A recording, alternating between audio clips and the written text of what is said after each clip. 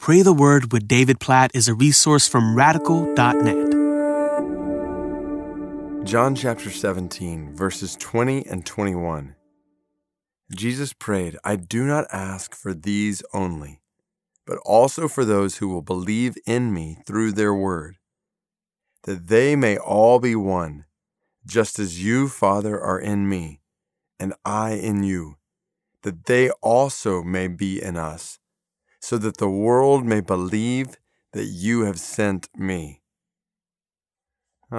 These two verses, amidst this whole chapter, like every verse in this chapter is worthy of meditation, like prolonged meditation, as Jesus prays for his disciples through the first 19 or so verses. And then you get to verse 20, and he starts praying not just for his disciples who were around him at that time, but for all who would believe in Jesus through their testimony. In other words, this is Jesus praying for us right here, for you and for me, for all who believe in Jesus today, because we have heard the word of Jesus through the testimony of disciples, the testimony of followers of his who have gone before us.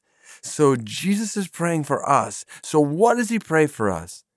Verse 21, that they may all be one.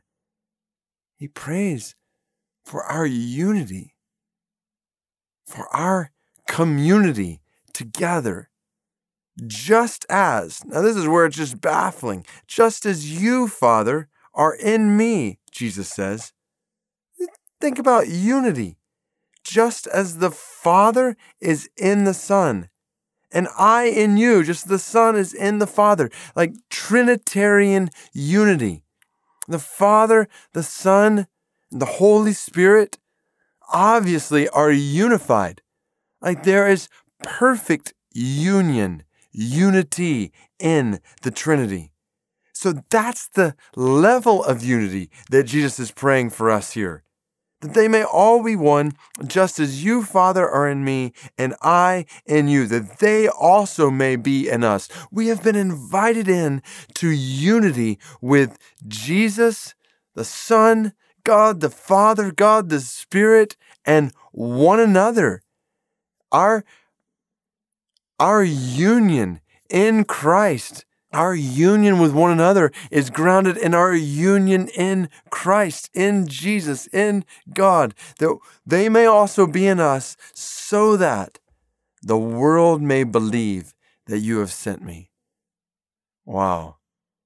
To think that the world realizing that Jesus has been sent by the Father to be the Savior of the world, that our unity as followers of Jesus has a direct effect on that realization being a reality in the world. Like if we are not unified, we hinder testimony to Jesus.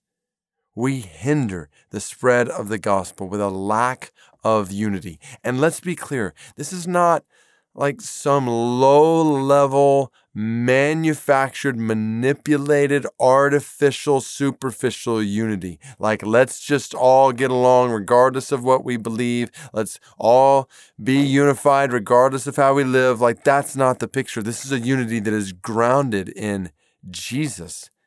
This is a unity that is grounded in the truth of Jesus, the words of Jesus, the person of Jesus, the Spirit of Jesus, the commands of Jesus. This is where our unity is grounded. And Jesus prays that we might experience it so that the world might know his love.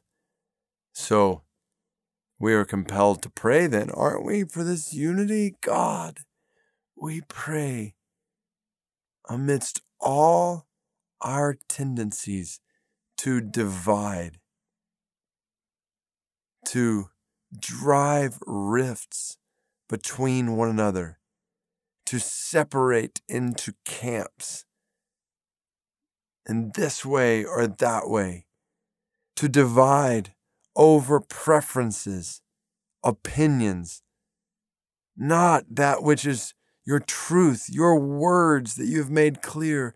God, we pray today, we pray for unity in your church. We pray for this kind of unity in our local churches. God, I pray for this kind of unity in the church that I pastor. We pray for unity around Jesus, around the gospel, around the Bible, around obedience to your commands, around love for one another.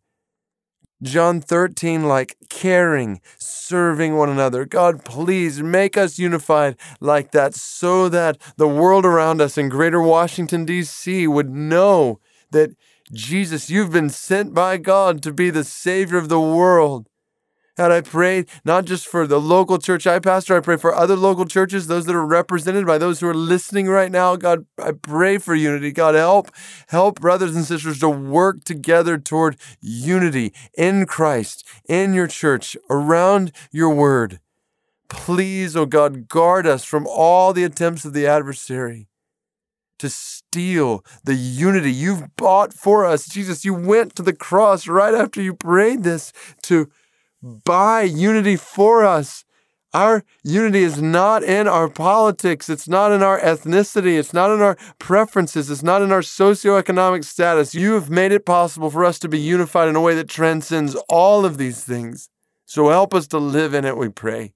Help us to guard it. Help us to promote it. We pray for the unity of the Spirit and the bond of peace in our churches and then in a broader way in the church.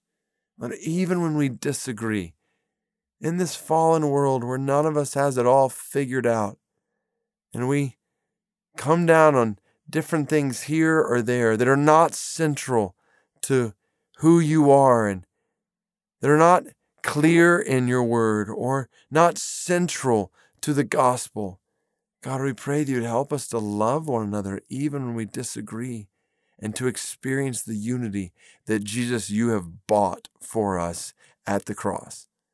And so we pray that we would be one, just as you, Jesus, are in the Father and the Father is in you, that we may also be in you, so that the world may believe that you, O Father, have sent the Son to save us from our sins. In Jesus' name we pray for this. Amen.